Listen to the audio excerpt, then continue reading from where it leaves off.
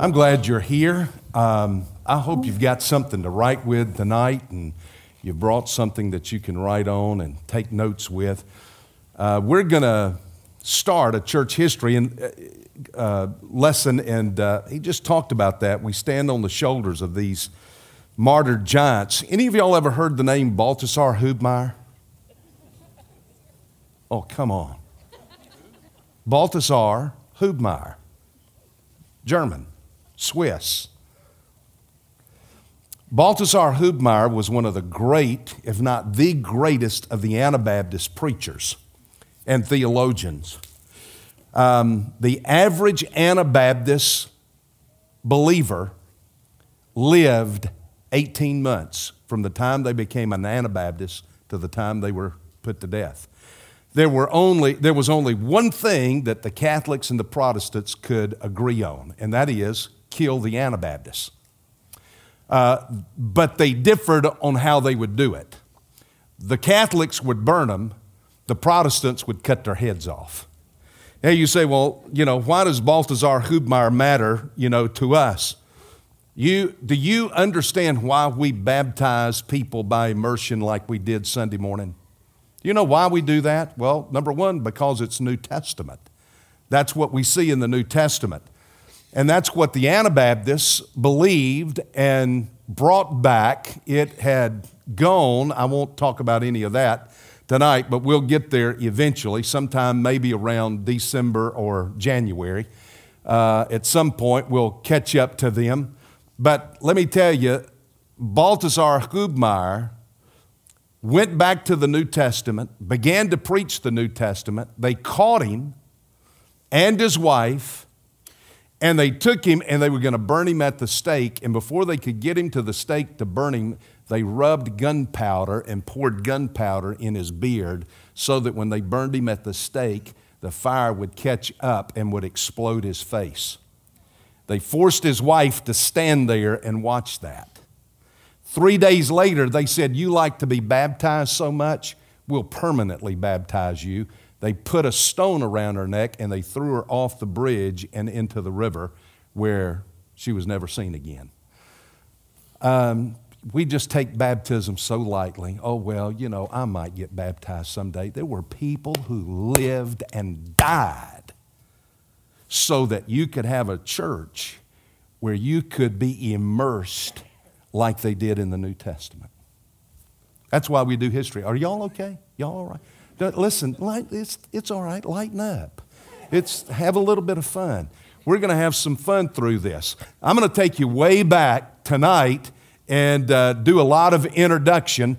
But before we do that, let me just ask you once again to bow your heads and let's go to the Lord in prayer. How many of you here tonight, you've got a very serious prayer request that's on your heart? You just lift your hand up. I'm looking. Nobody else needs to look. I'm looking. Well, let's pray for that. Whatever it is that you've got on your heart that's very serious. How many of you know somebody in your life, maybe in your family, maybe in your neighborhood, maybe at work, that desperately needs to know Jesus Christ as Lord and Savior? You slip your hand up. Well, that's all of us, isn't it? Practically. Father, we come tonight, and before we turn to look at holy history, the history of your people, we come to acknowledge that you're God of all of time and all of eternity. Father, we thank you for this church and for the lighthouse that this church is. And the great desire of our heart is to see all of those that were just represented by an upraised hand, Father, who need to know you as Lord and Savior. I pray that through the Spirit's work in this church, we'll see them come to a saving knowledge of Jesus Christ. For all of those who have deep burdens, who lifted their hands because there is something on their heart that they want to pray about, Father, I pray for them as best I can. Lord, I could call each person, talk to each person, share with each person, and yet, Father, you know them even better than they know themselves. So you're aware of all these things, and so we lift them up to you. Now, Father, do this. Give us ears to hear. Give us minds to be engaged. And give us, Lord, a hungry heart that says, I long to know more so that I can be the best servant of God I can possibly be. For we pray it in Jesus' name. Amen. Now let me ask you, this is a pretty good crowd here for Wednesday night. So let me ask you this. Why are you here? To hear the Word. Why would you come out on a summer, hot, good night? You know what I think about in this heat here? Do you know what Stonewall Jackson said? Somebody asked me, he said, if you own Texas and you own hell, what would you do? He said, I'd live in hell and rent Texas. It's just hot. Sometimes I think hell's just over the next hill somewhere. It's so hot here. Why would you come out on a hot Wednesday night in the middle of the summer for somebody to lecture you for an hour and a half? No, I'm not. To lecture you on this whole thing of not just history, but ancient history. Why would you do that? Do you know if you walked in the average high school anywhere in America and you walked up to a student and you said, what do you hate in high school? 1 out of every 2 students would tell you history. And yet the interesting thing is this, we're drawn to it. We are drawn to history for some reason. If you don't believe it, just look what we watch at the movies. Titanic, and don't tell me you just went to see it because of Leonardo DiCaprio. Titanic, Patton, blockbuster hit, The Darkest Hour, Apollo 13, The Showman. Is that the name of it? What's that? The Greatest Showman. That's just about P.T. Barnum, the story of his life. They may sing and dance a little bit in that, but that's the story right there. There's a new movie coming out in a couple of weeks called Operation Final on the life of Adolf Eichmann, who was really the architect of the final solution, the killing of the Jews in Europe. We're drawn to history for some reason. We kind of hunger for it. We want to know it. The interesting thing is this, is Karl Marx said, a people with no sense of history are easily persuaded. Now, Karl Marx was essentially the founder of what we know today as communism. And look at how communism has gobbled up, multiplied millions of people around this world. And he said it's because they were easily persuaded, they had no sense of history. That's interesting to me when I watch a 28-year-old girl win a primary in New York City who obviously has not one bit of sense of history. If she enjoys socialism, I think we ought to help her go down to Venezuela for a month and let her see what that is. She has no sense. No, don't do that. She has no sense of history. She doesn't know. Churchill said this, that if a man is not liberal in his 20s, he has no heart. But if he's not a conservative, by the time he gets in his 40s, he has no brain. No. So anyway, I'm trying to get y'all to laugh a little bit, folks. Well, let's do something. I want you to take your copy of God's Word because God's Word constantly points us back to history. 1 Corinthians chapter 10, Paul talks about that in verse 11. Listen to what he says. These things happened. Now, what's he talking about? He's talking about the Old Testament. Everything from Genesis to Malachi, he said all of these things happened to them, to the Jews, as an example. As an example to who? To us. And they were written for our instruction. He said the reason God put it down in a book was to instruct us, upon whom the end of the ages has come. So Paul says we need to look back to what took place in the Old Testament, and we can learn from that. It's an example for us. It's an illustration for us of what we need to know. If you take your Bibles and you go the direction the other way, go all the way back to Deuteronomy. Deuteronomy chapter 4. You come to Deuteronomy 4, and there Moses is telling that generation, he says, I want you to remember all the way that the Lord has taken you. And he brought you up out of the iron furnace from Egypt to be a people for his own possession. He says, you remember. In fact, he says in verse 10, remember. He says down in verse 15, you watch yourselves carefully. He gets over to verse 23 and he says, you watch yourselves again and don't forget. He comes down into verse 39. He says, take it into your heart. You get over to the 8th chapter of Deuteronomy. He says, you shall remember all the way that the Lord your God has led you in the wilderness these 40 years, that he might humble you, testing you to know what was in your heart, whether you would keep his commandments or not. And he tells them there over and over. Down in verse 11, he says, don't forget. In verse 18, he says, remember. In verse 19, he says, if you ever forget it, the Lord is going, well, he's going to zap you if you forget it. He's talking about all the history. Now, do you know what Deuteronomy is? Go to the 32nd chapter of Deuteronomy, and I'll catch up with you in a minute. Deuteronomos. Deutero is second, nomos is law, second law. This is Moses giving the law a second time. He's teaching a whole new generation. Do you remember what God told them in the wilderness? When they wouldn't go into the land, he says, I'm going to tell you this is what's going to happen. Everybody that's 20 years of age and older, you're going to die in this wilderness. And I'm going to let Moses take all these 19-year-old, all these high school seniors and college freshmen. He says, I'm going to let Moses take them, and they're the ones that are going to go into the land. So now Moses is about to die, and all these college freshmen and these high school seniors now have grown up, and Moses is giving them that history. They had not seen all of the things that had happened to that generation before, so he's reminding them. He's repeating all this to them. He's given them all this history all over again. And in chapter 32 of Deuteronomy, he says this, remember the days of old. Consider the years of all generations. Ask your father, and he will tell you. Now listen to this. Ask the elders. Okay.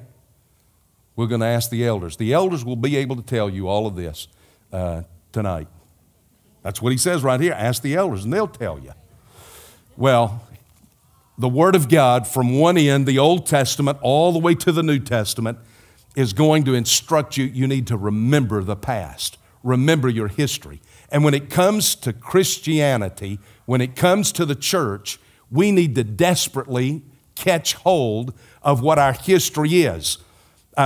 Told a young man the other day, I got a note from out of Mid-America Seminary, and they said, would you please send us the top 5 books that you would recommend for every young pastor coming out, every young preacher boy coming out of seminary? So I sent them, and one of them happened to be a history book, and I was given an explanation by every one of them, and I said, if you don't know your history, you can be woofed by anybody. So history is important. Why do you need to know it? You need to know it because God's Word calls us to know it, but you need to know it because you'll be woofed into anything if you don't. Now, I'm going to start very briefly, and I'm going to run you through centuries of history quickly, and I'm going to start with this video right here.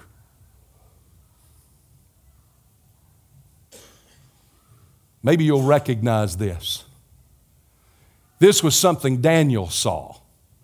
It's history for us, and we're going to look back at this history, but for Daniel, it was prophecy. He was shown this before it ever happened.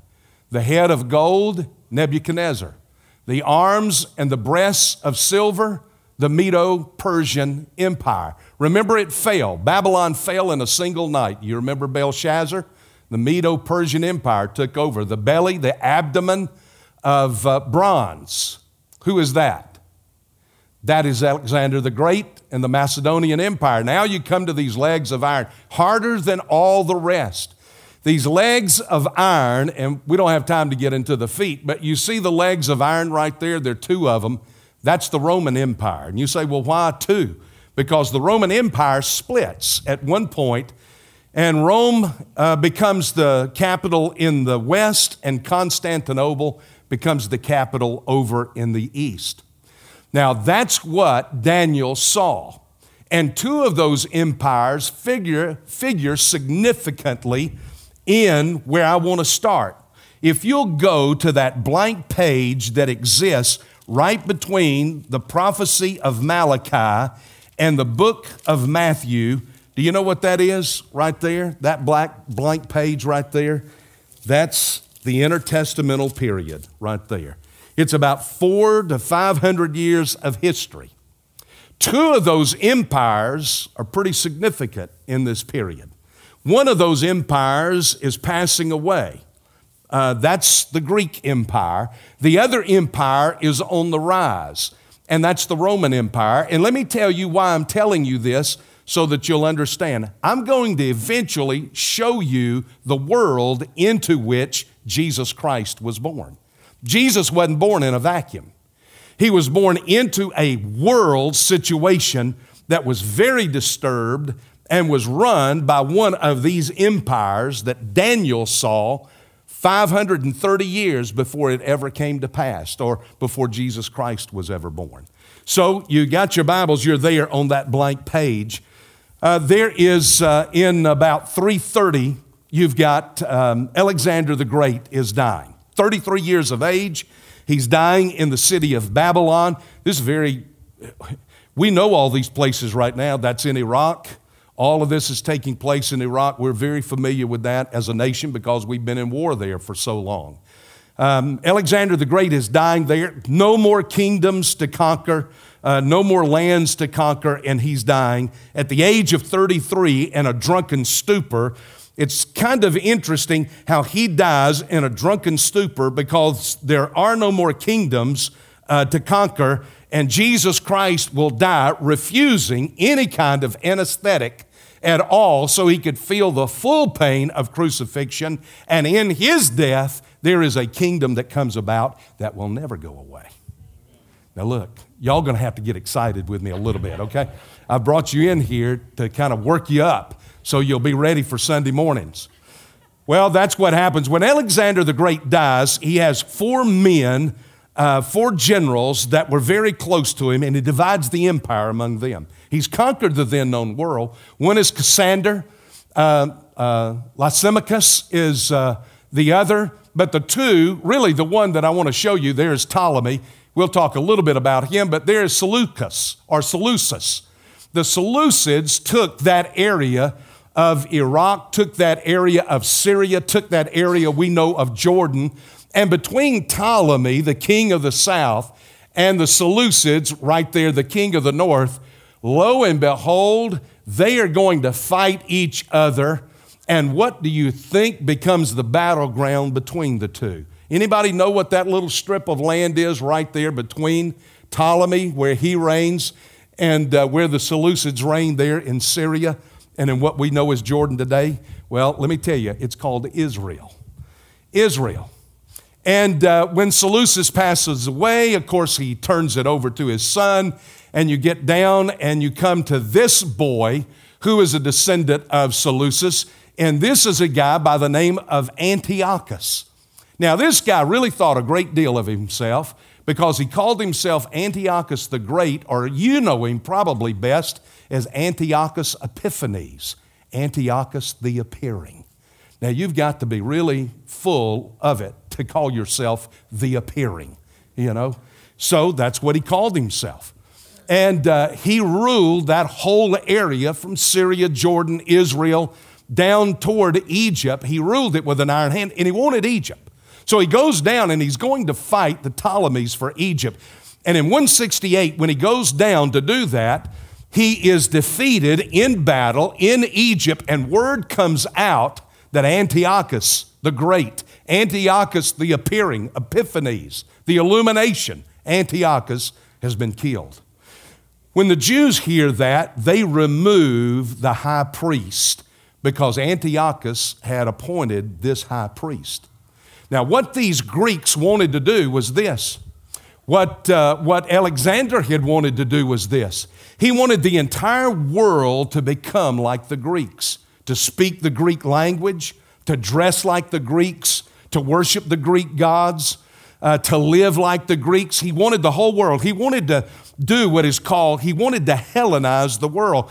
And this guy really wanted to Hellenize the Jews because they were so resistant. They clung to their history. They knew their history, and they clung to their traditions, and they clung to their God. So when he leaves Egypt, he's mad already. He's been defeated. He can't take Egypt. And so he comes back up to Israel, and he discovers that the Jews have removed his high priest. He flies into a rage. He goes into a rage, and what he does is this. He slaughters about 40,000 Jews. He captures another 40,000 and he sells them into slavery. And then he decrees the Jews will never worship Jehovah again. You cannot meet on the Sabbath. You cannot circumcise your male children. You cannot read the Torah any longer. You cannot follow out and observe your holy days like Passover and the Festival of Trumpets and all of those things. He says you can't do that. Now, this is what happens inside of the land of Israel. You've got the nation, you've got the population that really divides up into two parts. They're part of the population that says, well, you know, we want to get along with the government and we want to survive and we want to do business and we want things, so we might as well go along with it. And let's just kind of go along with it. And you've got another group over here. And the other group says, absolutely not. We will not do that. We will sneak and worship our God. We will sneak and go out and sacrifice. We will sneak and go out on the Sabbath and find somewhere to worship. We will sneak and circumcise our children. We will do all of these things, and we're going to hold to the worship of the one true God. Well, you can see where this is leading, and it's not going to be good. What's going to happen is this: it's going to lead up to a civil war. This guy goes into the temple itself. He goes into the temple, he erects an altar to Jupiter, the Greek god, and he sacrifices a pig on the altar in the Jewish temple. Yeah, ooh is right. He then takes the blood of that pig and he splatters it all over the walls and the floor of the temple. He desecrates it. That just really seals the deal right there. Well, they go in, and there is a priest there by the name of Mattathias. Mattathias was an old man. He had 5 sons, but he was an acting priest at the time. And they come into Mattathias, and the Greeks say, you will offer a sacrifice on this altar we've built to Jupiter. And Mattathias says, that's what you think. Not going to happen. They said, oh, yes, it is. He says, oh, no, it's not. I'm not going to do it, and I'm not going to let you do it. There's always a young guy there somewhere who's willing to compromise. And a young guy steps forward, one of the young priests, and he says this, well, I'll do it. I'll do it. Let's just get along. Let's just go along. I don't want anything to happen to you, Mattathias. I think we just want to do this, and it's okay. So give me the sacrifice, and I'll do it. And as the young man takes the sacrifice to offer it on that altar to Jupiter, Mattathias pulls out his sacrificial knife, and he kills that young priest. It's at that time, it is just a whole breakdown, and there is a brawl in the temple. And those Jews kill those Greeks that are there. Mattathias and his 5 boys take off and they fled to the wilderness. They get out in the wilderness and all of a sudden people start flocking to them. And they're beginning to raise an army. Now let me just give you a little bit of technical information here. Mattathias is going to be known as the family of the Maccabees. You ever heard 1st and 2nd Maccabees? That's where you get that from. They also have a family name known as Hasmon, because what's going to come out of Mattathias is the Hasmonean dynasty. They will rule for 100 years. In between Greece ruling and the Seleucids, and before Rome shows up, now hang on, because Rome's about to show up. Before Rome gets there, the Jews are going to have almost 100 years where they rule themselves and they're not occupied or ruled by anybody else. Those Maccabees, you ever heard of Judas the Maccabean, Judas the Hammer? They hammer the daylights out of the Seleucids. Those Jews come out and they fight and they take their country back. And they live that way free for 100 years until they come down to 2 Maccabean brothers. 2 brothers, Hyrcanus and Aristobulus. 2 brothers who didn't like each other. Two brothers who were very upset with one another. Two brothers, each one wanted to rule as the high priest, and they started a civil war. They started a civil war in Israel, and there was a guy who was nearby by the name of Pompey. Pompey, you know where you get the name Pompous from, the word pompous from? From Pompey. It literally comes from him. He called himself Pompey the Great. He was a great Roman general. He had several Roman legions. And so Hyrcanus slips out of Jerusalem, gets over to the camp of Pompey, and he says to Pompey, I want you to come and help me defeat my brother, and I will become the high priest, and we'll pay you for all of this, Pompey, if you'll just bring these Roman legions here and help us do it. Well, unknown to Hyrcanus, Aristobulus was going to do the same thing. He slips out of the city, goes to Pompey and says to Pompey, I want you to come and I want you to help me defeat my brother, and we'll see to it that you are paid. Now, let me just stop and give you another little insight here. The followers of Hyrcanus were very Jewish, very serious about their Judaism. They were great students of the Torah. They were called Pharisees. Now watch. Aristobulus was a little to the left, a little to the liberal side, a little to the political intrigue, and his followers were called, look, a room full of historians here tonight. Keep that in mind. That figures significantly here in just a little bit. Well, I'm going to show you a picture of Pompey, the Roman general. There he is. Because Pompey says to him, I got a deal for you. You can't refuse. And Pompey comes in. Here's Pompey. Here's a picture of Pompey right there. And he comes in, he's like the mafia. When they come in, they do not leave. And they're not just going to take what you're willing to give them, they're going to take over. And so Pompey sides with Hyrcanus because Hyrcanus was a much more affable guy, a much more fun guy to be with than Aristobulus. And so Pompey comes in with Hyrcanus, and Aristobulus now and the other Sadducees lock down the city and especially the area around the temple, and it takes them 3 months to break through. But break through they do, no doubt. This guy is going to come in there. He gets in there, and do you know what he does? He walks into the temple. Now, you're having stuff happen here that just doesn't happen. This guy walks into the temple, and he walks into the temple there, and you can read about what Pompey saw. Pompey describes this. I started to bring the quote. He writes this, what he went into the temple. Pompey said, I have been in all these places, conquered all these areas and all these cities. And he says, when I walked into the temple, I never saw anything in the world like I saw in there. He saw gold everywhere. There were the golden vessels. There was the golden menorah.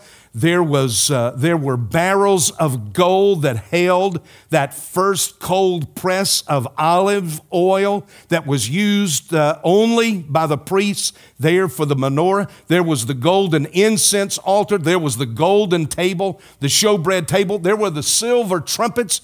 All of that there. He walks in. He sees all of that. And to Pompey's credit, he turns around and he walks out. He doesn't touch it. He doesn't bother it. He doesn't take one thing. He goes out of the temple and he looks at Hyrcanus and he says, you have the priests now cleanse this place so that you Jews can go back to worship.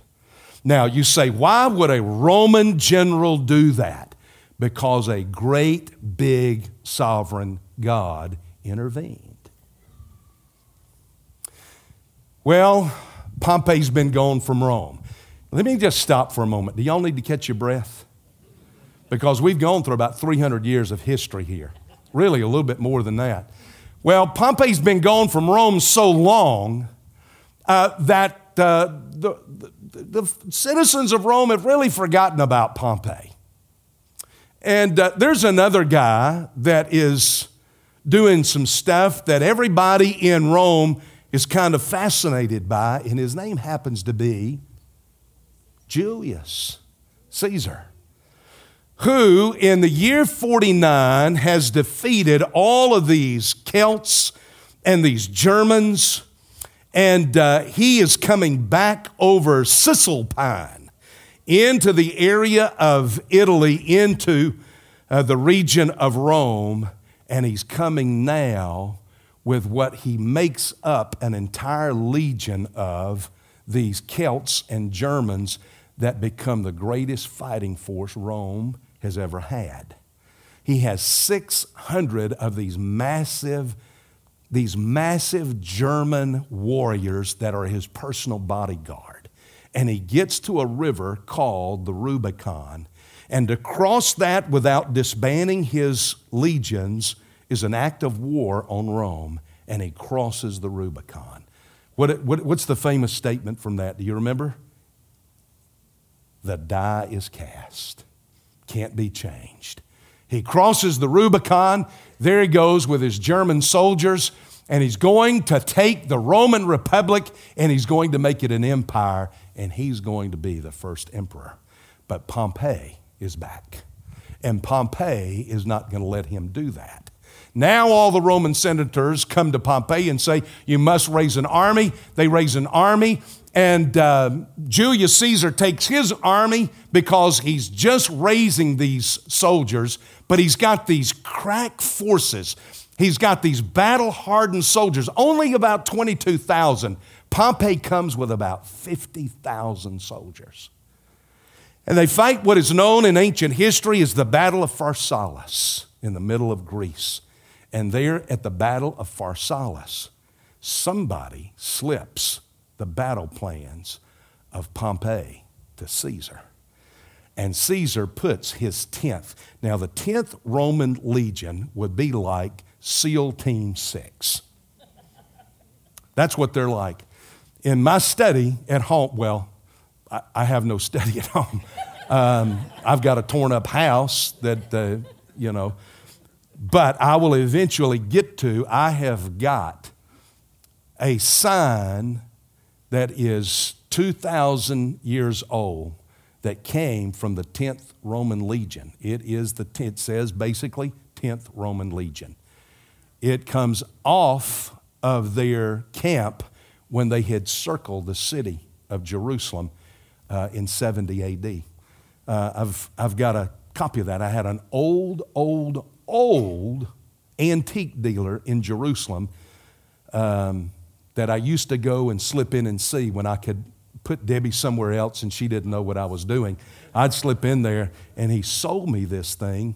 It is a museum quality piece. It's unreal. But the 10th Roman Legion was the crack legion of Caesar. Well, Julius Caesar gathers up his forces.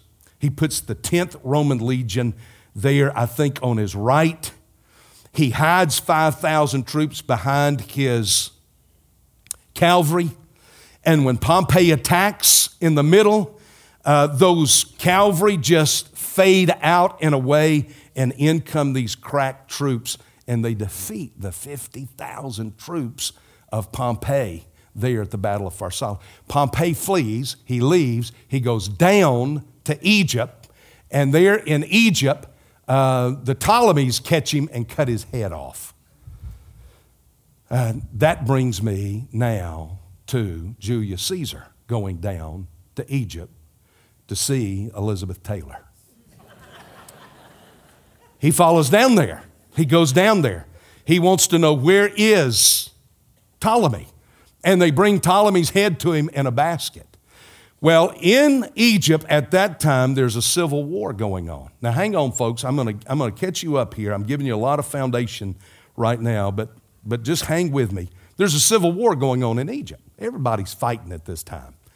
And the civil war is between Cleopatra and her brother, because she wants to rule and he wants to rule. And here comes Julius Caesar into the midst of this, and they think that he is there to side with Cleopatra. So the Egyptian troops run him into this palace in Alexandria, and they surround the palace there, and he's shut up in this palace, and in walk some of these Egyptian soldiers carrying a rug, and as they carry the rug, they put it on the floor, and they roll it out, and out in the middle of that rug rose Cleopatra. And they're stuck now in this palace. And nobody will come. The Romans won't come. They make up excuses as to why they can't get there because they really don't want Julius Caesar to be the emperor of Rome. You can't get anybody else because Rome has defeated everybody else. But there's one person who is sympathetic and decides that he is going to help Julius Caesar. And it happens to be the guy who is the high priest in Jerusalem.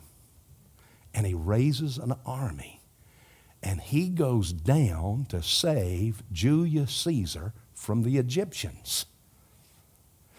And he does it. Have you ever just wondered, have you ever thought when you've read the New Testament and you thought about Roman history, why did the Romans allow the Jews freedom to worship God?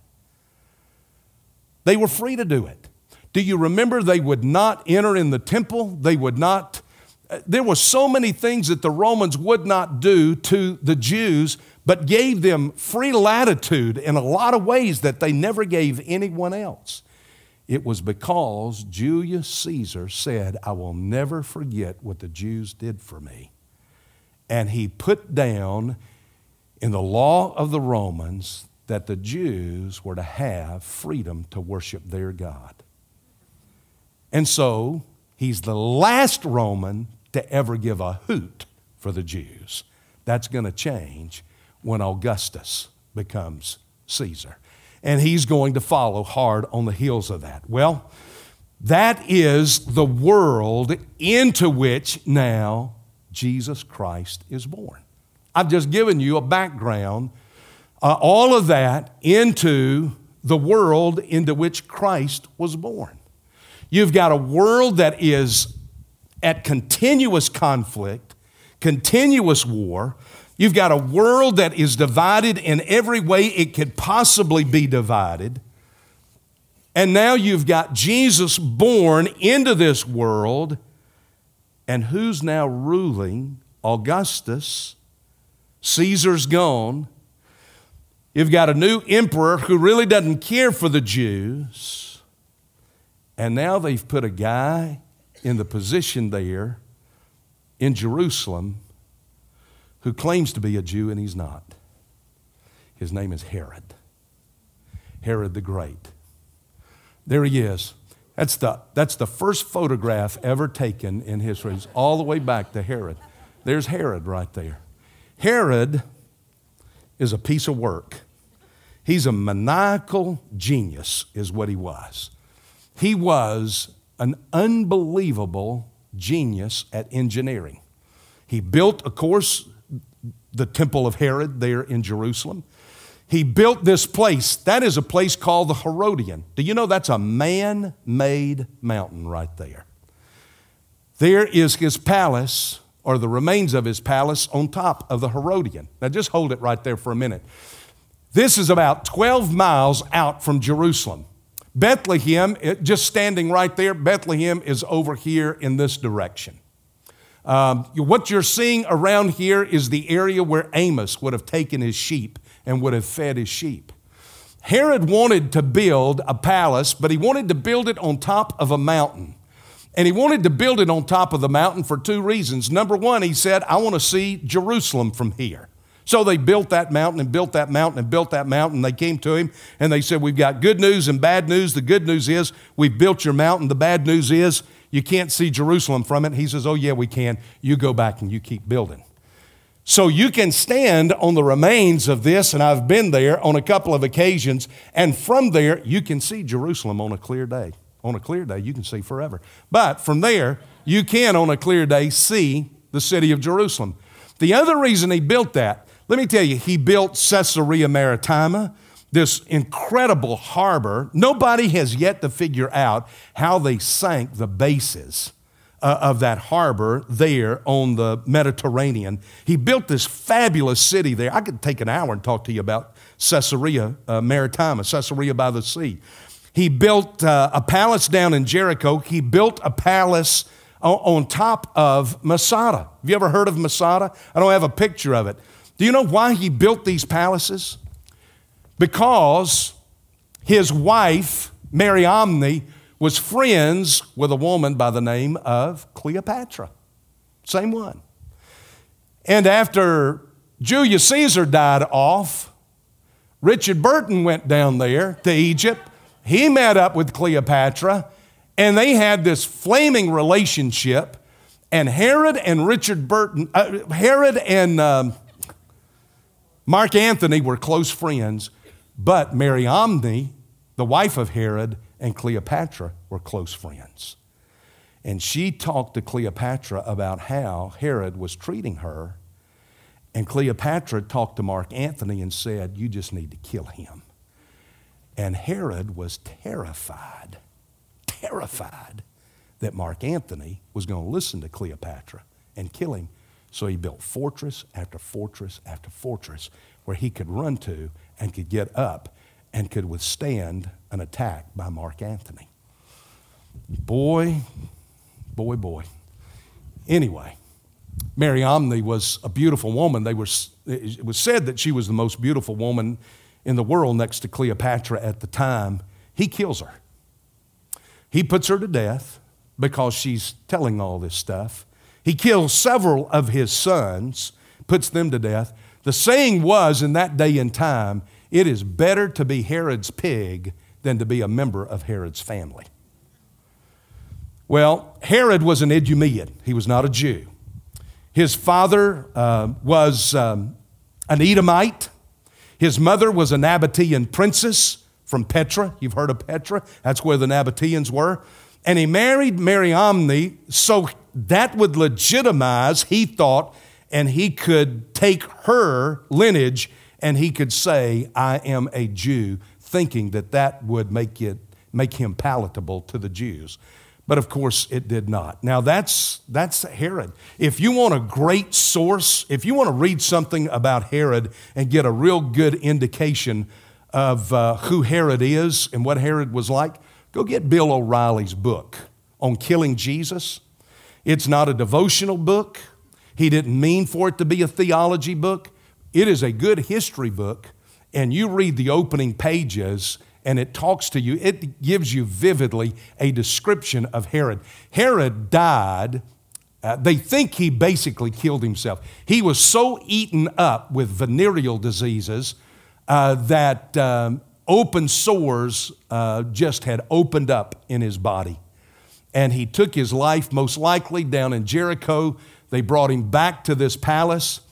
Netzer, Ehud Netzer, this guy right here from the University of there in Jerusalem, the Hebrew University in Jerusalem, for 40 years looked. The tomb of Herod had been lost for 2,000 years. In 2007, this guy, this archaeologist, found it right there in the Herodian, and he found Herod's tomb, what he had spent his life looking for, and a few days after that, he fell in that area where he found Herod's tomb, injured himself, and died 3 days later. Well, that's the world into which Jesus was born. That's the world into which the church is birthed. That's the world into which the Savior came, a world just full of deception and intrigue and war and death. Everything that surrounds Herod is nothing but death. He slaughters the innocents. You know the story of putting the innocents to death, trying to get at the Savior, trying to get at the Christ, trying to get at Christ because he believed that there was a rival that had been born. Well, that's the world into which Jesus Christ was born. That gives you a little bit of an understanding of the Pharisees and the Sadducees. But what I want to do is now get you to the church, because it's into this world that the church is birthed. The first 8 chapters of Acts show you the birth and the growth of the church. Up until the stoning of Stephen, the church just stays right there in Jerusalem. Stephen, one of the deacons, you remember, is put to death, gives that tremendous testimony, and then they kill him, and the church, once they martyr Stephen, the church scatters. It is nothing like killing a church deacon that'll scatter the church. And the church just scatters. And when it scatters, a huge group leave and go up to a place called Antioch. Antioch of Syria. And there in Antioch, people are coming to Jesus Christ. I wish I had an additional 30 minutes. I'm running out of time because I'd love to tell you, do you know the Romans built the largest pagan temples of the ancient world right over opposite Antioch? Nero was doing this. A god Bacchus, who was the god of wine, the god Aphrodite, who was the goddess of sex, and to Jupiter, the god of power, or Zeus, as they called him, the god of power. And they built it there. Do you know why they built it there? I'm gonna give you an insight here. I'll come back and preach this sometime. They built that the largest temples Rome ever built, they built next to Antioch because there were so many people in the empire coming to Christ. They wanted to introduce all of these great temples to these pagan gods. Well, lo and behold, guess what's happening at Antioch? Not only are Jews getting saved, you got Gentiles getting saved. You got Gentiles getting saved. That hadn't happened before. And they're coming into the church and, oh, Lord, have mercy. Are we going to let Gentiles into our church?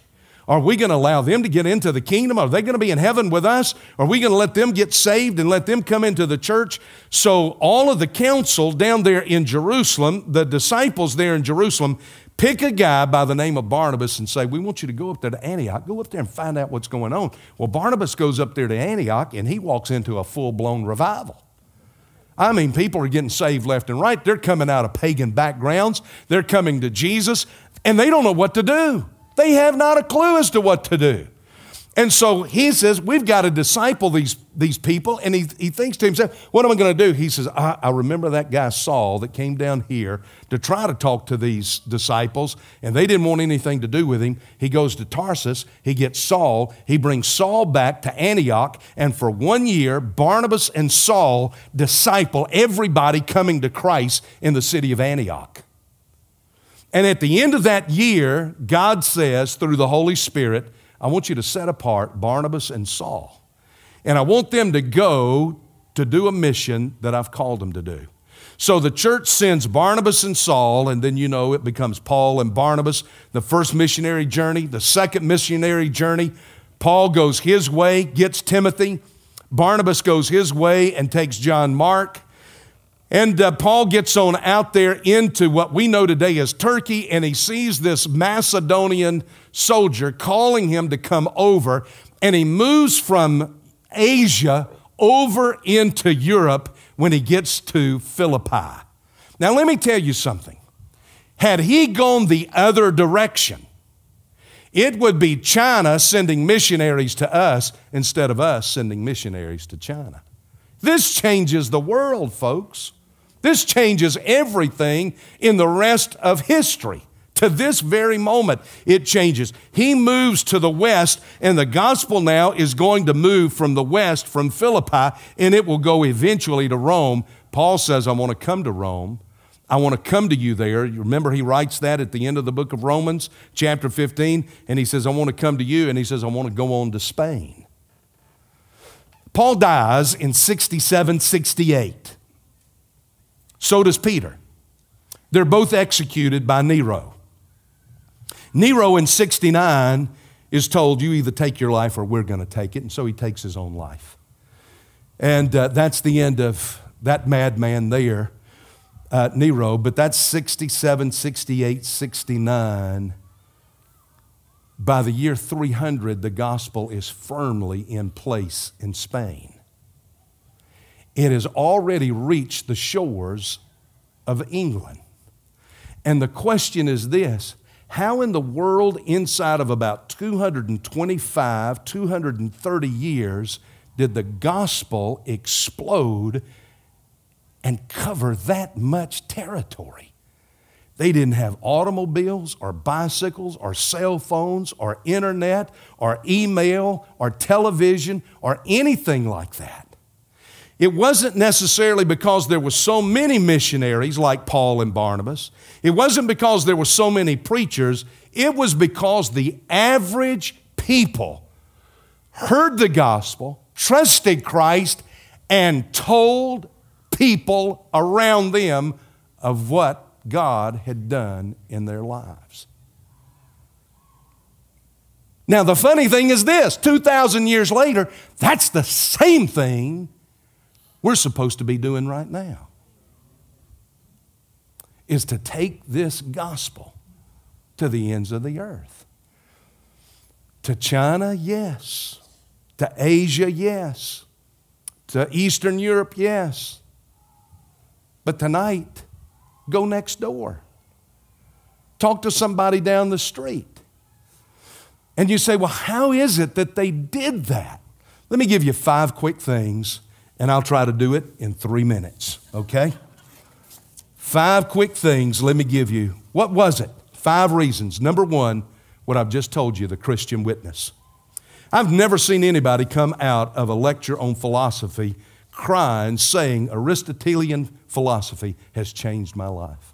I've got to go tell everybody I know. I've just never seen that happen. I've never seen anybody come out of a theater and say, that movie with Leonardo in it has changed my life for eternity. I've just got to go share that. But I want to tell you what, I've seen people walk the aisles of a church like this, tears in their eyes, and go out, and you can see the difference for the rest of their lives that Jesus has transformed them. The Christian witness, sharing Jesus Christ. That's the other thing, the transforming effect of the gospel. You remember Constantine in 325 calls the Council of Nicaea together.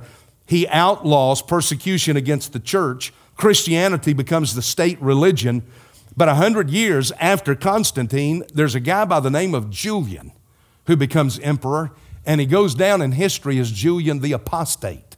He does everything he can to stomp out Christianity. He does everything he can. The Roman Empire is falling apart, and he blames it on the Christians. And you know what he calls Christians? He calls Christians atheists. He calls them atheists because they will not come and say, Caesar Kurios, Caesar is Lord. So he says, you're an atheist, you won't worship. Well, they do worship, they're just not going to worship Caesar. But I want you to listen to what Julian the Apostate says. Atheism, or Christianity, has been specifically advanced through the loving treatment rendered to strangers and through their care for the burial of the dead. It's scandalous that there's not a single Jew who is a beggar, that the godless Galileans care not for their own poor, but they care for ours as well. What Julian was saying was this: I'm trying to stomp out Christianity as hard as I can, but I declare they live better lives than we live. The transformation of life. Number 3, anybody can come to Jesus. You know, in the Roman world, 1/3 of the population were slaves. That is, 1 out of every 3 people were owned by somebody.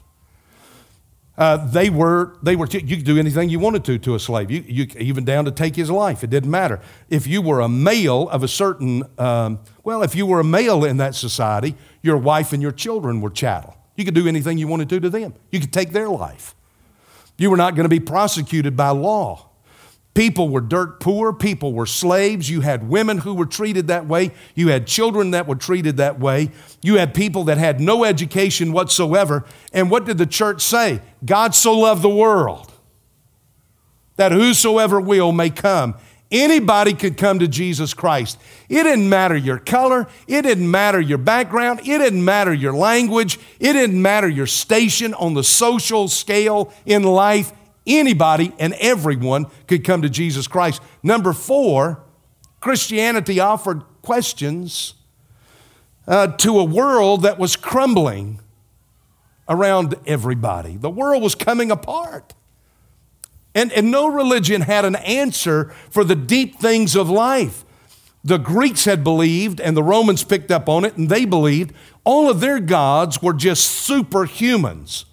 All of their gods got angry, got mad, lusted, had illicit relationships, were greedy, stole, played tricks, were deceptive, lied. That's who their gods were.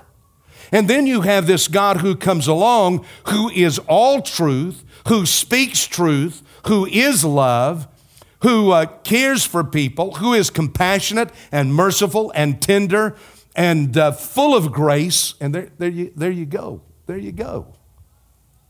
The world hadn't seen anything like that. The world didn't have an answer for all of that. Years ago, I was in Gatlinburg, Tennessee, and I'd walked out on the street. We'd been at the House of Pancakes eating, and I walked out, and there was a guy out there selling the Gita, which happens to be just Hinduism, is basically what it is. And so I got next to him, and I said, "Hey, buddy, man, do you think that thing has anything that can help me?" And, "Oh, yeah, absolutely. Just buy it and read it. Just buy it and read it." And I said, "Well, do you think it could help me? I've just got real struggles." He said, "Yeah, just buy it and read it." I said, "But I've got real struggles. Will it help my struggles?" I said, "I struggle with guilt about sin in my life." "Yeah, here, just buy the book. Just read it. Just buy the book and read it." I said, "Have you experienced, did it help you? Did you struggle over guilt and sin in your life? Here, just buy the book." And this time he was walking away from me. And I catch him in the middle of the street in Gatlinburg, Tennessee, and I say to him, "There's a far better book. And beyond the book, there's a Savior who can deal with your sin and who can deal with your guilt. And his name is Jesus." He was in a flat run at that point. The world doesn't have anything like that. Why in the world do we not tell people this? Islam doesn't have anything like that. Hinduism doesn't have anything like that. Shirley MacLaine doesn't have anything. Oprah doesn't have anything like that. Dr. Phil doesn't have anything like that. Let me tell you something. We've got a Savior. And that Savior is a Savior. Do I have one more? I'm 3 minutes past my time. It's this. Christians die well. Christians die well. Let me kind of end up with this. Polycarp was born somewhere around 74. This guy right here lived to 155. He is one of the chief early fathers. Ignatius, Polycarp, Clement of Rome, those three. This guy was discipled by the Apostle John. Now you say, "How do you know that?" Because I read. We have testaments that speak of this. Ignatius, another Ignatius comes along and he writes about Polycarp, and he talks about Polycarp being a disciple. As a young man, was a disciple of the aged John. He was born in 70. If he was 20 years of age, 90, John lived to be 100. He probably knew John for a number of years before John died. He became a preacher, was a preacher. He preached that Jesus Christ was God who had come to save us.